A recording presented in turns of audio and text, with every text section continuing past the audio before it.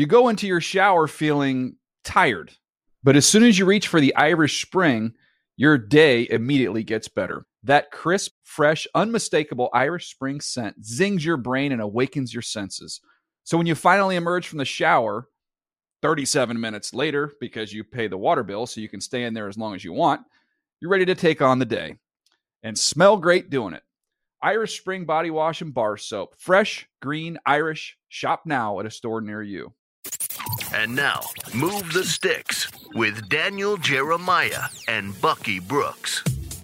What's up, everybody? Welcome to Move the Sticks. DJ and Bucky back with you. Buck, how heck are you doing, man? You have a good Christmas? Nice little time with the family yeah, there? Man, look at, yeah, it was great, man. Like, holidays are always a good time to reminisce, to give gratitude and express thanks, and to have everyone around. It's a great time. Yeah, I was thinking about you because my present, we kind of, as you get older, like you don't really need much. So my present that I got this year was a gift card to Ruth's Chris, and I thought, oh, this is Bucky's dream. This is Bucky's dream Christmas right here. Man, come on, man. That's it. Bucky, you go to the combine, post up, and he's good to go. You gotta get at least 2 or 3 visits when you go to the combine. Like that's it. If you're ever looking for an encounter with Bucky Brooks, need an autograph, a picture, maybe you got some old Bills merch you want to get autographed. Indianapolis Combine, go to Ruth's Chris. You'll find Bucky posted up there. There's a very good chance you'll be able to reel that in. All right, Buck, let's get to what happened last night. It's time for the Monday Night Recap. We're going to get into a bunch of these games, but we got to start, first of all, with the last one of the week, which was to me, the headliner. You can talk about the Chiefs and their collapse. That's a storyline for sure. But to me, the story of the weekend was the Ravens bullying the bully, going into San Francisco and just beating the stuffing out of the 49ers. So here's the thing about the Baltimore Ravens San Francisco 49ers matchup. It was hailed as a Super Bowl preview, and it very well may be a preview to what we see in the Super Bowl in the middle of February. But I think the narrative coming in, because San Francisco had kind of bullied so many different teams, it was almost as if we forgot that Baltimore has 2-3 decades of a bully ball reputation, that this is what they do to teams and this is how they've always won their big games. And look, I made a mistake because I fully expected the Niners to handle the Ravens. I thought they had a more complete team in terms of like all facets of the team functioning. But that reputation and that mindset, like when you kind of challenge Baltimore, they're like 3 types of guys, right? They're guys that run from the fight, they're guys who reluctantly fight, and then they're guys that run to the fight. The Baltimore Ravens are the guys that run to the fight. So they embrace this kind of encounter. They embrace taking on the 49ers in their environment. They embrace playing a very physical style of football. And to me, I was surprised because I felt like the Niners backed down. Yeah, the interceptions and the turnovers and all that played a part, but I felt like the Niners have always gone forward against so many teams, kind of imposed their will on opponents. But I didn't see the same vigor. I didn't see the same edginess against the Baltimore Ravens because maybe they saw a team that would punch back, unlike some of the other teams that they faced along the way. Yeah, I tell you what, I don't know if you saw the comments after the game from Patrick Queen. I don't know, Drew, do we have that? Do we have that audio on that? We play a brand of football that people don't want to play. Everybody want to be out here cute playing basketball on grass and stuff, and we ain't with all that. So you could do all that stuff, you just going to get hit in the mouth every play, honestly. We could care less about all the pretty stuff we do, gimmick stuff. You just got you still got to line up, play football. You still got to get touched. So that's our mindset. That's how we want to come out and just hit people in the mouth. Yeah, you still got to get touched. That's pretty apt description right there. I mean, I wish you could bottle that up, Buck, and share it with your high school team. I wish college coaches listen to this. That's the message. Like, hey, the whole world, from high school to college to the NFL has gone to, it's a space and speed game, right? Let's get out in space. Let's get to our speed and let's let them go. Basketball on grass, whatever you want to call it. And Baltimore said, yeah, there's a time and place where you got to see me. There's going to be physical confrontation. There's going to be physical battles. And as you mentioned, they don't shy away from that. They never have. And I thought they were uniquely positioned to match up with this 49er team. And going back to the game, you could see it. Buck, you saw a lot of 3 deep stuff, 3 deep, 4 under, and then the middle of the field is closed. And the 49ers live in the middle of the field. They live in the middle of the field with tight ends. They live in the middle of the field with their receivers. They like to get the ball to their backs. That's their space. Now, Brock Purdy actually made some nice throws out to the perimeter. Some of the better throws I've seen him make this year on the outside, trying to adjust to that a little bit. They hit Kittle a couple times early. And then after that, they just Baltimore just shut it down. And then as we always talk about on here, you love to say it, tips and overthrows will get you. And that was a big factor in Brock Purdy's 4 interceptions. I think both of these things can be true. In social media, it's hard to convey this message. You're not going to get it out in the character limitation there. But I still believe Brock Purdy should still be alive for the MVP. Everybody else has kind of buried him after this game. He had a bad game. He's still up there statistically with just about everybody. I think he's a really, really good fit in this system. He's played at a really high level. That can be true. The other thing that can be true is this team is not built to come from behind because Brock Purdy does not have the arm to be able to beat defenses when everybody in the stadium knows you're going to throw the ball. That's the whole thing about this Shanahan system. Everything looks the same. You come off that, he can diagnose, he gets to his reads quickly, he gets the ball out there with anticipation and accuracy. When there's no threat of the run, when they don't honor your run fakes, the ball is going to have to beat defenders. And I don't know, he's never had that big arm, didn't have that big arm coming out. And I tweeted out, I don't know if what you thought of it. My thing was when you saw Sam Darnold go in that game, and I watched it back this morning on tape, that's a different level. There's a reason why one guy was the 3rd pick and one guy was Mr. Irrelevant. Not saying that, Brock's been a much better quarterback, much better quarterback than Sam Darnold. Right. But when you're trailing in a game where you have to throw the football, Sam Darnold has the arm strength to be able to do that, whereas Brock Purdy, I think that's a question mark that's going to hang out there. So, DJ, there's this huge debate, right? It exists on the Twitterverse. It started when Cam Newton talked about it. We've done our own version where we talked about trucks and trailers. Cam Newton used game managers versus game changers, and everyone was up at arms. But what it is a very nuanced conversation about the levels of talent that play the position. And there's some guys that have a different level of talent that makes them uniquely positioned to change the game based on not only what they can do inside the structure of the offense, but what they also can add. Sometimes that's athleticism. Sometimes that's arm talent where you can change arm angle. You have special talent like Matthew Stafford would fall in that category in terms of his arm ability, his arm talent is game changing. Other guys, everything has to be right. The way you manage, the way you operate the team, the way that you understand how to distribute and get the ball to the playmakers is that. It's almost like having 2 different types of point guards, right? The guy who is the high assist guy versus the scoring guard. Both are effective, both are functional, but there's a cap on each of them. And so when we talk about Brock Purdy in comparison to Lamar Jackson in this game, you can see the ceiling on Brock Purdy. When the team got behind and they had to play a traditional drop back style of ball, Brock Purdy doesn't have like the unique talents to then say, hey, I'm just going to will it with my arm talent. Whereas a guy like Lamar Jackson, it may be utilize his athleticism, his feet, his playmaking ability, his ability to extend the play, all of those things, much like Pat Mahomes and Josh Allen are able to do in their own unique ways. And so it's not being disrespectful to Brock or any of the other guys that fall into those categories, but it's a nuanced discussion talking about just the differences between the levels of elite in this league. Yeah, no, I think it's a complex, complicated conversation. It's not all or nothing. It's not Brock Purdy's the best, Brock Purdy's the worst. Brock Purdy's an MVP caliber quarterback, and I do think if they win their last couple games and Baltimore were to slip up, I think he's got a right to be in that discussion. His stats are going to be there. He's a perfect fit. It reminds me again, kind of looking at that Drew Brees setup when Drew Brees was rolling. That's the way Brock Purdy's playing the game, like Drew Brees. Drew Brees is not going to throw the ball through a wall. But his superpower was being able to see things, diagnose things, and get the ball where it needs to be, and that's what Brock Purdy has done. So, anyways, it's an interesting discussion. Lamar, on the other hand, the stats don't blow you away, Buck, but when you're watching it, it's just at some point in time, it's just kind of like the eyeball test of my eyes tell me that he's different than everybody else out on the field, and he makes this whole thing work. So here's the thing about Lamar Jackson. Here's maybe why I slept on the Baltimore Ravens. Coming on the heels of watching the Ravens up close and personal, watching their offense, it kind of reminded me a bit like playing the video game, right? So when you're playing the video game and you have the quarterback and your quarterback is faster than everybody else, sometimes you just kind of move around and just wait for your guys to uncover, or you just take off and run. I feel like for Baltimore, that's kind of like what they have in their pocket. They're not using Lamar Jackson like he was used previously. They do on occasion, they'll pull the zone read to do some design quarterback runs.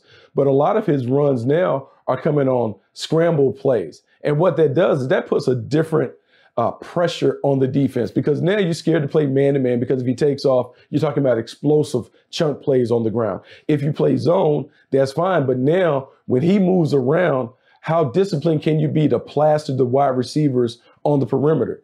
And in a way, he is doing what Pat Mahomes has done the last few years in terms of buying time, but he's doing it, I would say, as a better athlete.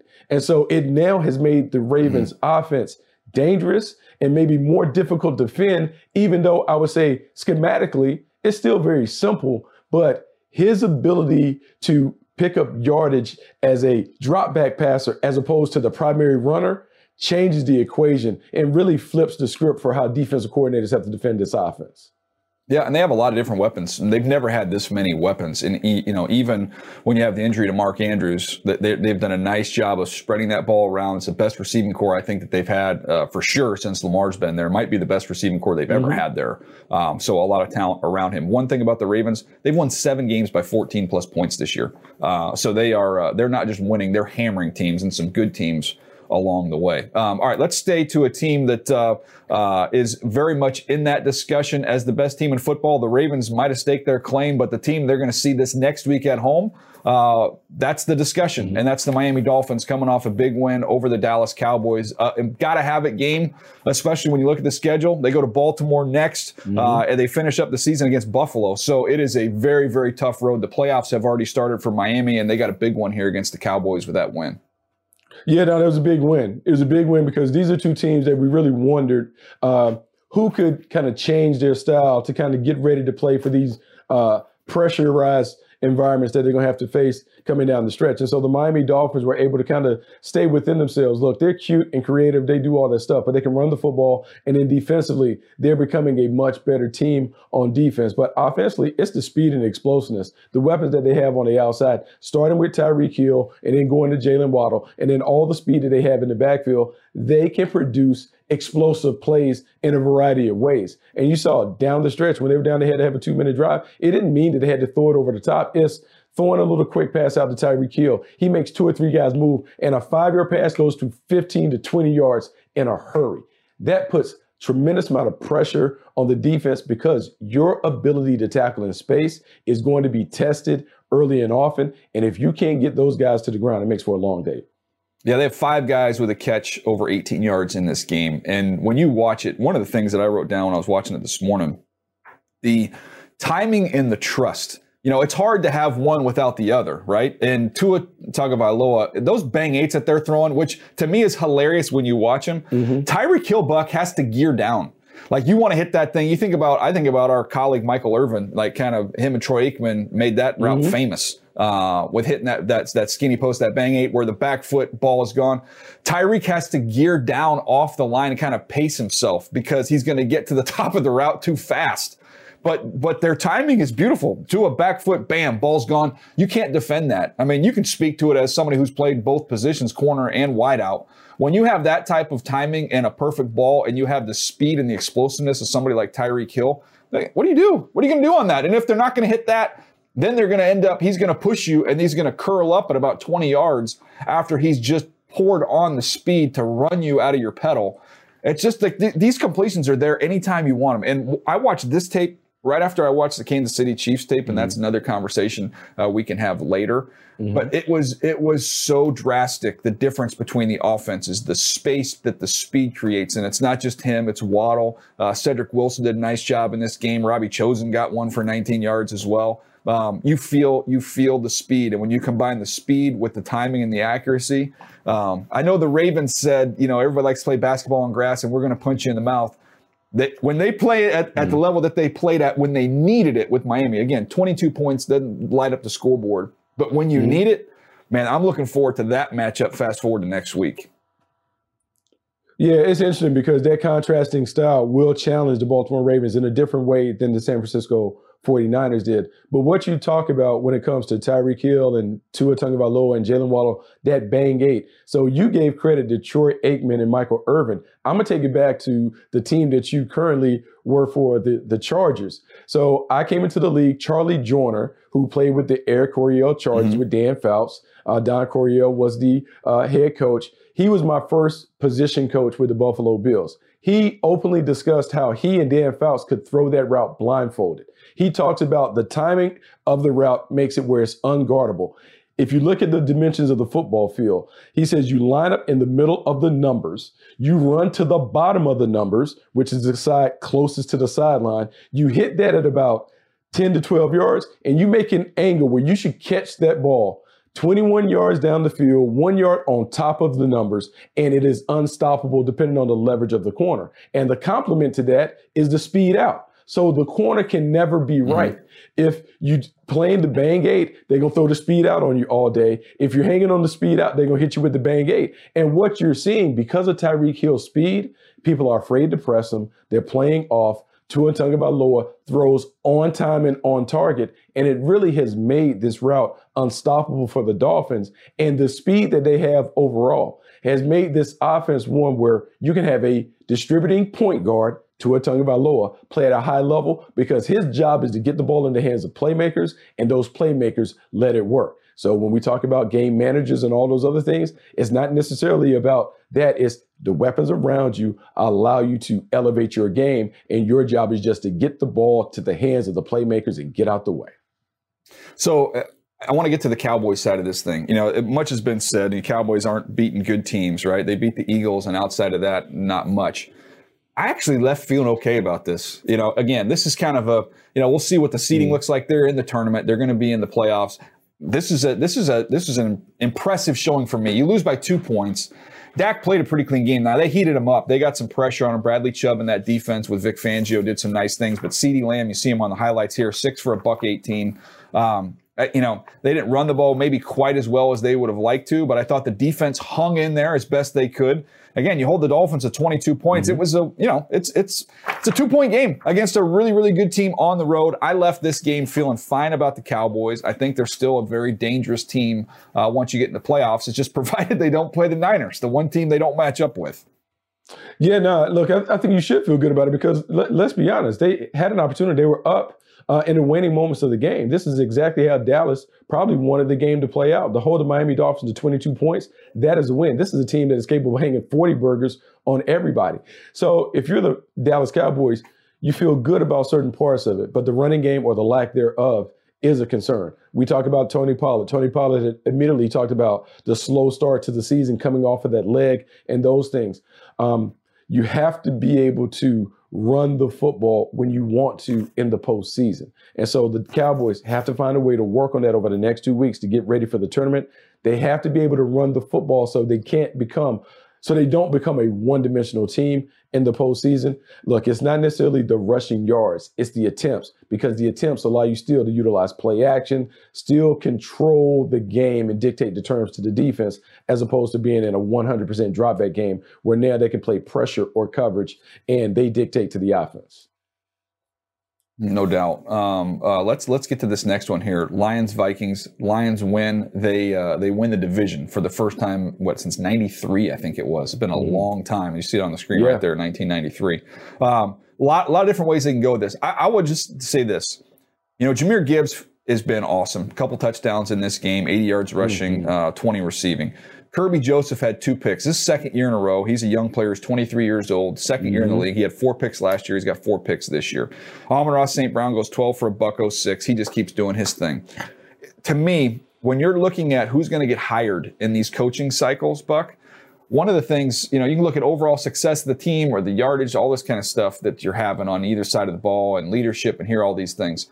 To me, if you're hiring a coach, find out who's playing young players, and the young players are playing well. And I'm not just talking about first-round picks. I'm talking about getting guys on the field that are 3rd, 4th, 5th-round picks that are productive, because it tells me that you've got guys that not only how to put a plan together, but you got guys that know how to develop. That's like to me, that's the ace in the hole in this league right now. When you don't have as much time, who are the elite teachers in this game that can take what you give them and make them better? And to me, Dan Campbell and that staff, and we know a bunch of those coaches on the offense and defensive side of the ball. It's not just one or the other, it's both. But they should be candidates because they have got young guys on the field and they're playing lights out. Yeah, look, I'm going to give a lot of credit to Dan Campbell and that staff. That staff, it was a lot made of this. That staff is loaded with a bunch of former players. You think about Mark Brunell and Aaron Randall and Aaron Glenn and so many other guys, Hank Fraley and so many other guys that are working with them. So those young guys have done a really good job of helping those guys grow from newbies to learning how to play and crafting it.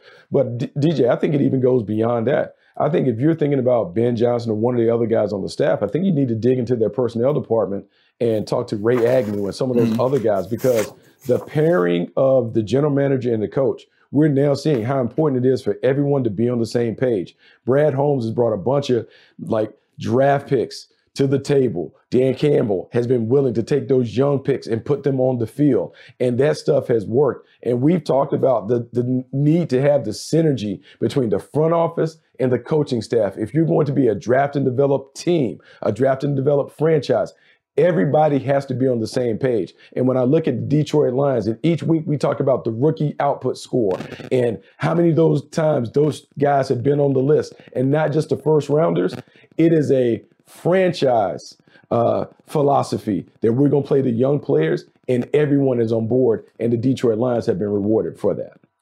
Yeah, and on Amon-Ra St. Brown, Buck, I was looking at what makes him so good. So I went through and watched a bunch of him this morning. A couple things. We talk about the strength, we talk about the toughness. We know what he can do after the catch.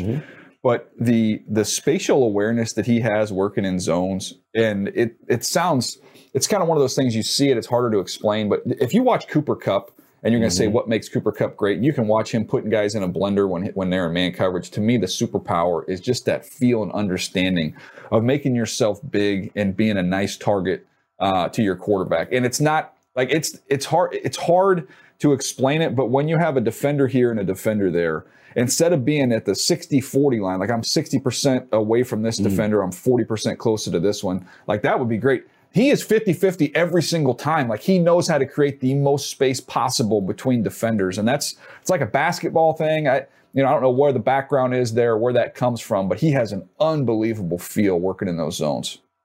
Okay, DJ, we've talked about this, and we've talked about building teams. And I think you talked about when you worked for the Ravens, you guys talked about smart, tough, talk about instincts and those things.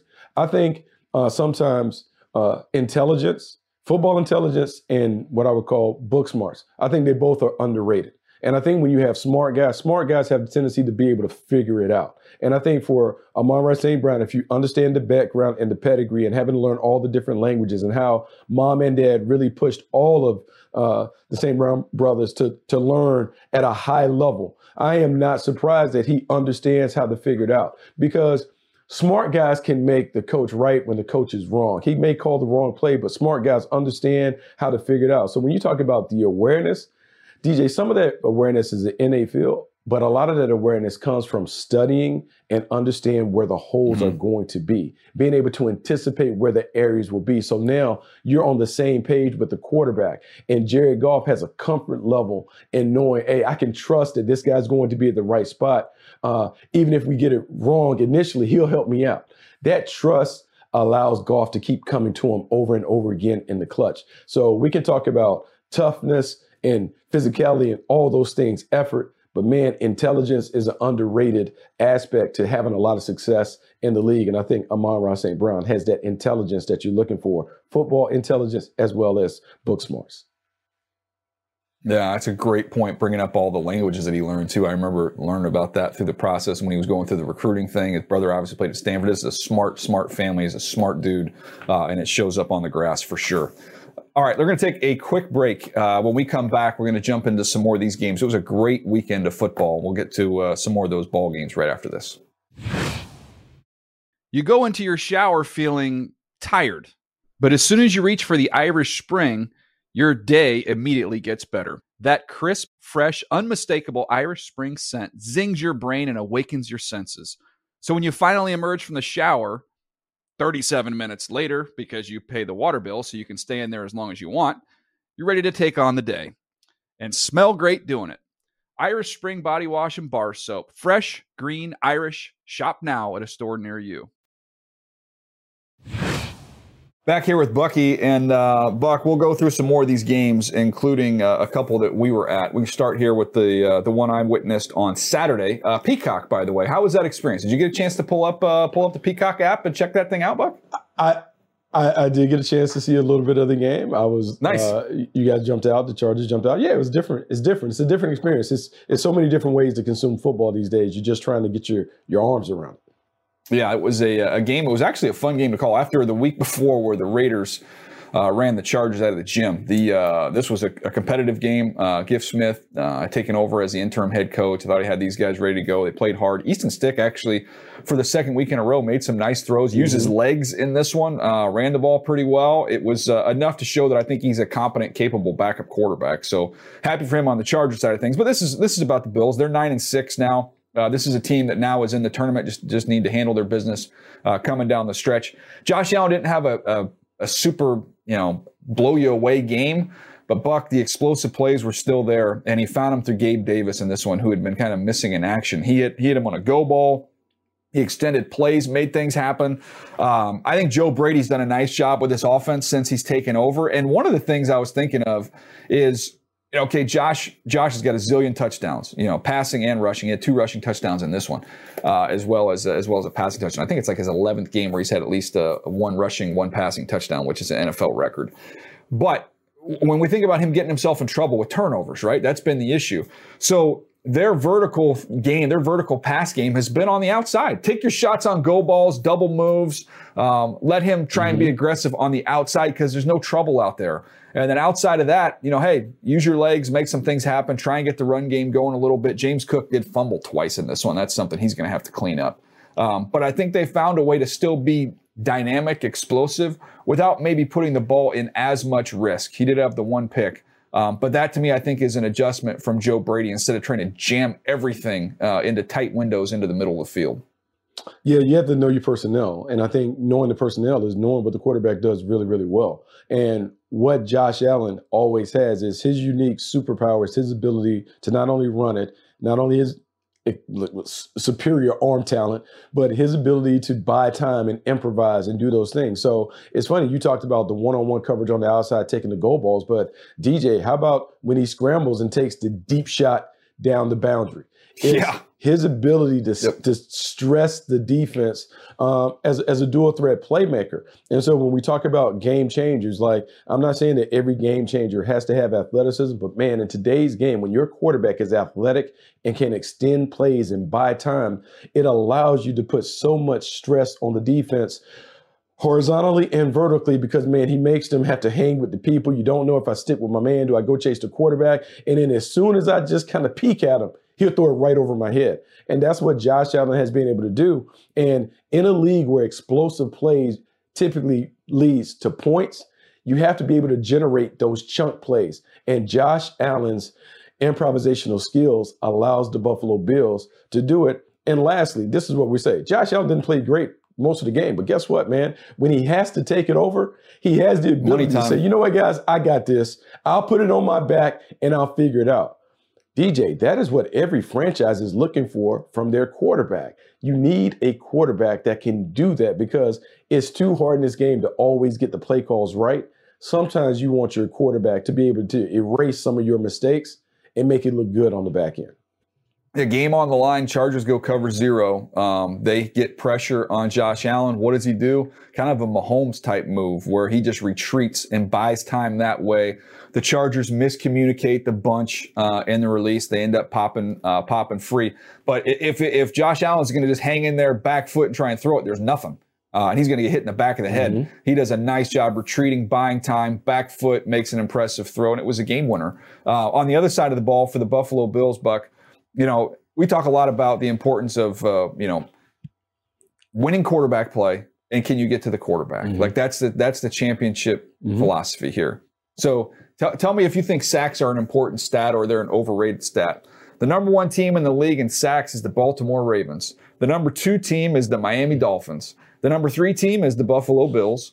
The number 4 team is the Kansas City Chiefs. And number 5 team is the Indianapolis Colts. I mean, these are all playoff caliber teams with the top 3, Baltimore, Miami, Buffalo. And I would say even though Kansas City is not right now offensively, their defense has been pretty elite. They have the capability, the ceiling of a quarterback playing at a monster level for a 3 to 4 week playoff stretch and a defense that can rush the passer. Those are, especially those top 3, Baltimore, Miami, Buffalo, those are Super Bowl caliber teams.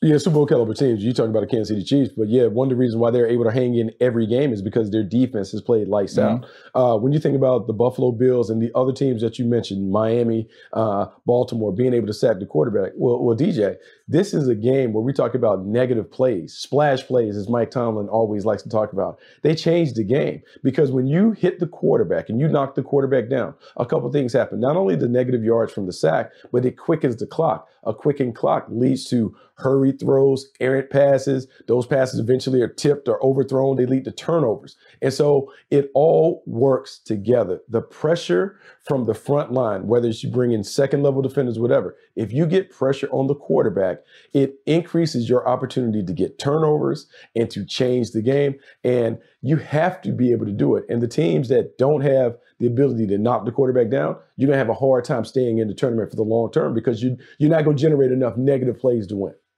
No question. And that is a team in Buffalo that's done it. The Baltimore Ravens, they're at the top. Them and the Miami Dolphins, 1 and 2 in that category, going to square off this week.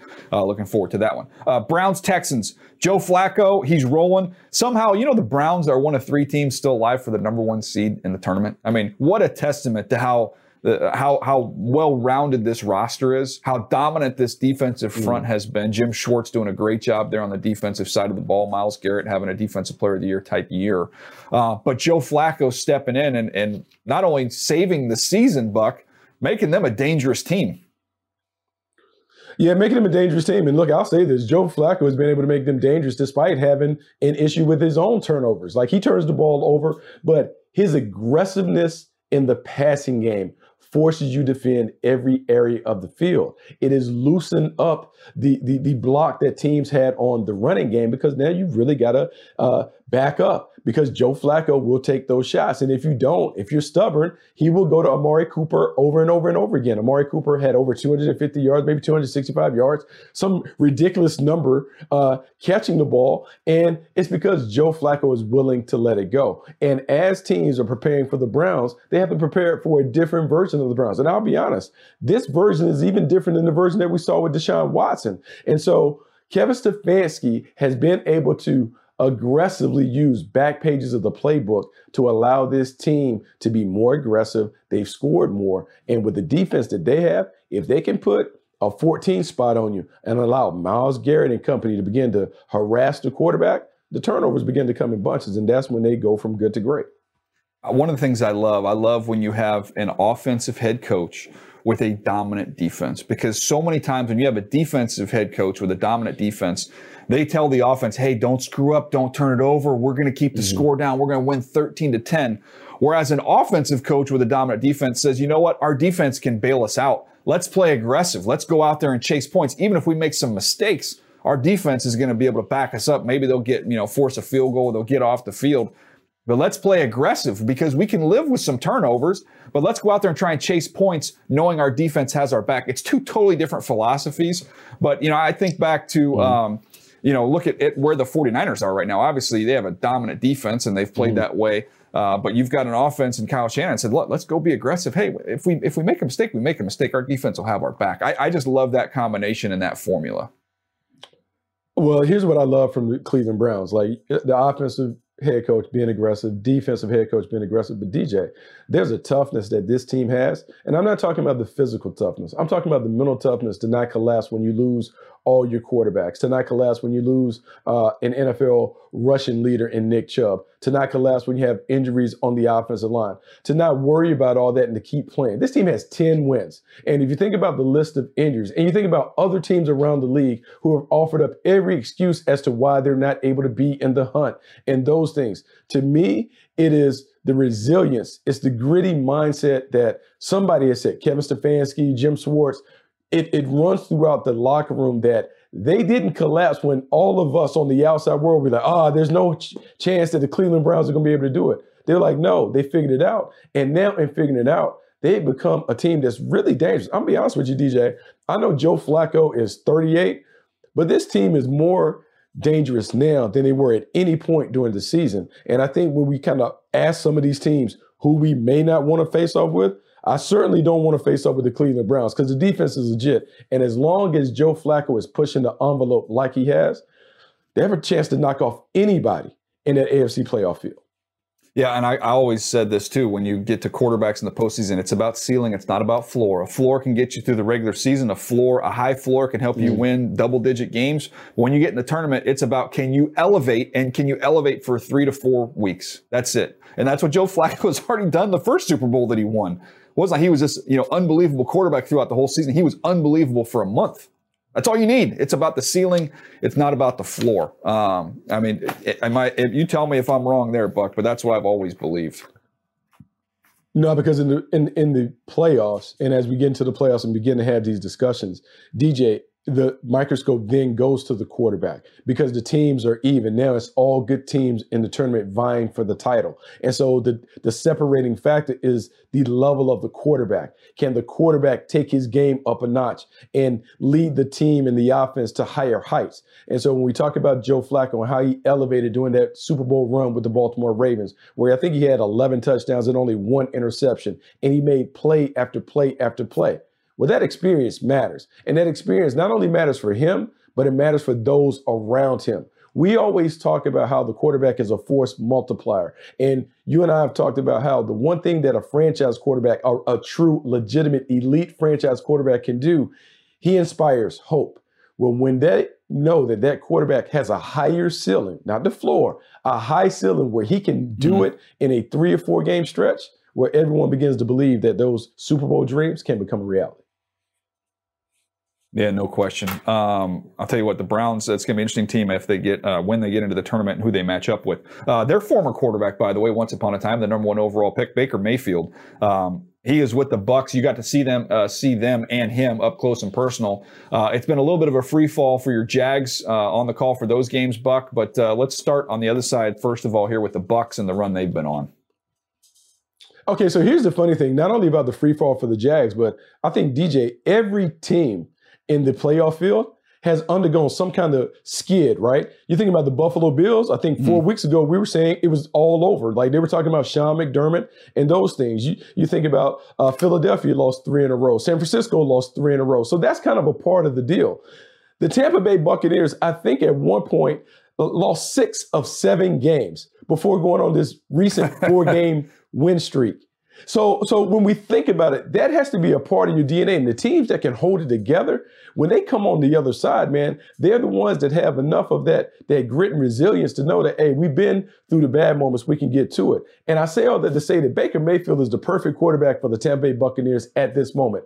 All of the adversity that he faced going from Cleveland to Carolina to the Rams to now landing in Tampa Bay has made him, I would say, a different quarterback. The quarterback that I watch on the field, mature, tough, never lost his confidence. But DJ, what he made was what I call grown man plays. 4th and short, having to scramble. He'll stick his nose in there and get it. They're trying to pressure him, people right in his face. He throws a dart to Mike Evans. And what you see is, man, when the team loves the quarterback, it changes. There's a genuine affinity from the Buccaneers players to Baker Mayfield. He's ingratiated himself to the team. He still has the swag. He's still super competitive. He has all of that other stuff. But to me, I feel like the winding road has kind of taught him how to be a better teammate. This is a dude that makes the Buccaneers dangerous. On defense, they're high pressure. They come after it. But the weapons on the outside on offense, Godwin and Evans, with Baker Mayfield being able to get the ball out of his hands in this version of an offense that was very similar to what he ran in L.A., yeah, this is a tough team to deal with. Watching it up close and personal, yeah, Baker Mayfield and the Bucs are a handful. Yeah, this is the best year of his career. You think about the year he had with the Browns. His best year there actually has the same numbers as he has right now in terms of almost identical in terms of yards, touchdowns, interceptions. 26 touchdowns, 8 picks. This was 2020. This year, 26 touchdowns, 8 picks, almost identical. It was 16 games. He had 35, 63 yards. He's got 35, 98 now. So he's still got 2 more games to go. So he's going to eclipse all those numbers. But really playing the best ball of his career. And you touched on the teammate thing. Remember with Odell and all the drama that existed there and how ugly that got towards the end of his time there in Cleveland? And then he kind of goes on that interesting ride to Carolina and then to the Rams for a minute. He's found a home here in Tampa. And it also shows you the power of belief. When you have the confidence of not only your teammates, your coaches, even Jason Light, when he's gone on the record, right when they brought him in the building, they were elated and excited to have him. And I think that's helped him, play loose, play free, play confident, and kind of go back to the best version of himself. So good for Baker Mayfield. On the Jag side of things, DJ, help me out here, Buck. What the heck is going on? Let continue on that thing with Baker Mayfield. And this is why. Because we're at a time where we're so hard on young quarterbacks that we're ready to throw them off. And I think the Baker Mayfield journey and odyssey should be something for us to think about when we talk about the 2021 quarterbacks, whether it's Trey Lance or Zach Wilson or Mac Jones or all those guys. Like, everyone is going to pour dirt on them and think that it's all over. But how you handle yourself after that first dismissal, man, can go a long way to determining whether you have not only another chance to extend your career, but another chance to be a legitimate high-end starting quarterback.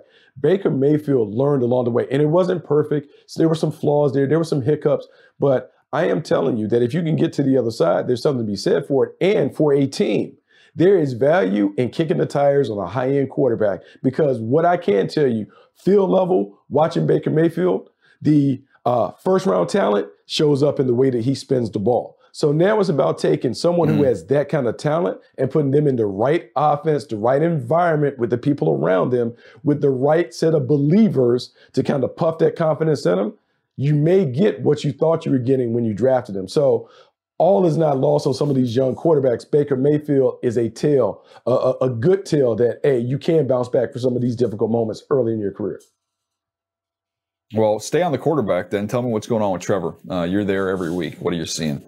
Look, man, when I look at the Jaguars every week, here's what I would say, DJ. I just mentioned all those teams that have had losing skids and all those other things. I think what happens in those moments, the true character of the team is revealed. And so no one is going to help you get to the other side. You have to kind of dig down deep. You have to be honest with yourself. You have to be honest with how you're playing, how everyone else around you is playing, and then you have to fix it. I will say Trevor is struggling, but he's struggling not only because of his own things with injuries and turnovers and look, a shaky offensive line, receivers in and out of the lineup, all of that stuff is going on. I would say that there is a lack of confidence right now because you lost 4 in a row and you're trying to figure out how can you get a win.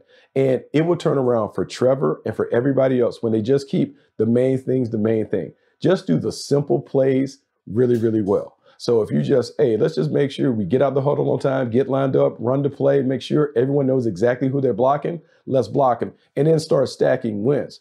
For Trevor, I will say I have more admiration for him this year than any other year because it's been really, really tough. But each and every week, he asks for the ball and he takes the start. And so there's some things that he can clean up. The toughness is there. Now it's about making sure that you get the execution up to the level so you can kind of lead your team to wins. But he's doing what a lot of young people try and do. He's trying to do it all on his own.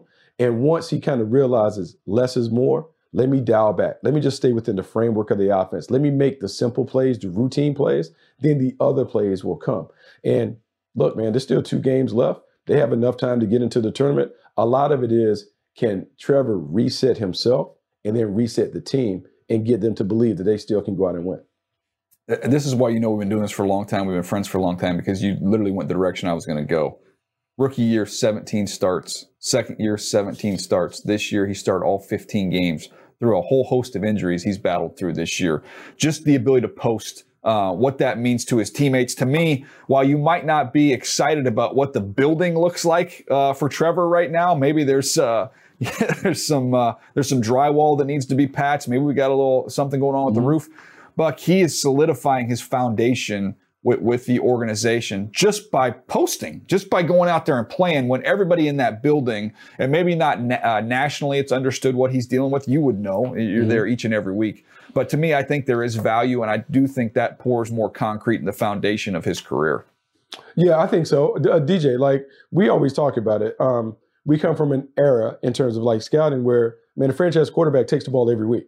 That's just what it is. Ben Roethlisberger, Eli Manning, Phillip Rivers, they take the ball every week. When it's not baseball, you don't do your lineup card, but when you fill it in, QB1 is always there. Trevor Lawrence has shown that he'll do that. Whether it's a knee injury, shoulder injury, concussion, he shows up every week. And so that toughness is there. Now it's about taking that toughness, that dependability, that reliability, and just, look, helping him help others. So figure out what the quarterback does well, figure out what he's comfortable with, continue to talk to him through those game management situations, and allow him to slowly build up his own confidence and the confidence of others by playing well. If they get to the other side of this, if Trevor gets to the other side of this, it will unlock the potential of the team. It's just a matter, are you tough enough to get to the other side? That's what everyone has to wait and see over the next couple of weeks. Yeah, and again, not where they want to be right now in terms of how they're playing, but just get into the tournament. And this is a quarterback, when we talk about ceiling, and that's been kind of the word of the day, Trevor still has a very high ceiling. Hopefully he gets healthy. Jags get right. They get into the tournament, and we see the best of Trevor Lawrence once we get to the postseason.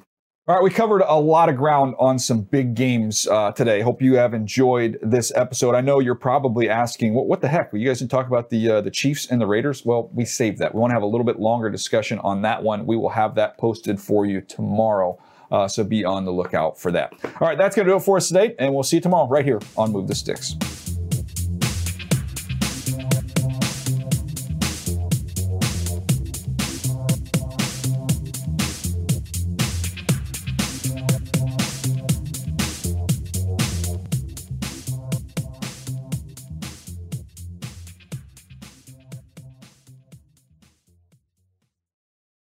You go into your shower feeling tired, but as soon as you reach for the Irish Spring, your day immediately gets better. That crisp, fresh, unmistakable Irish Spring scent zings your brain and awakens your senses.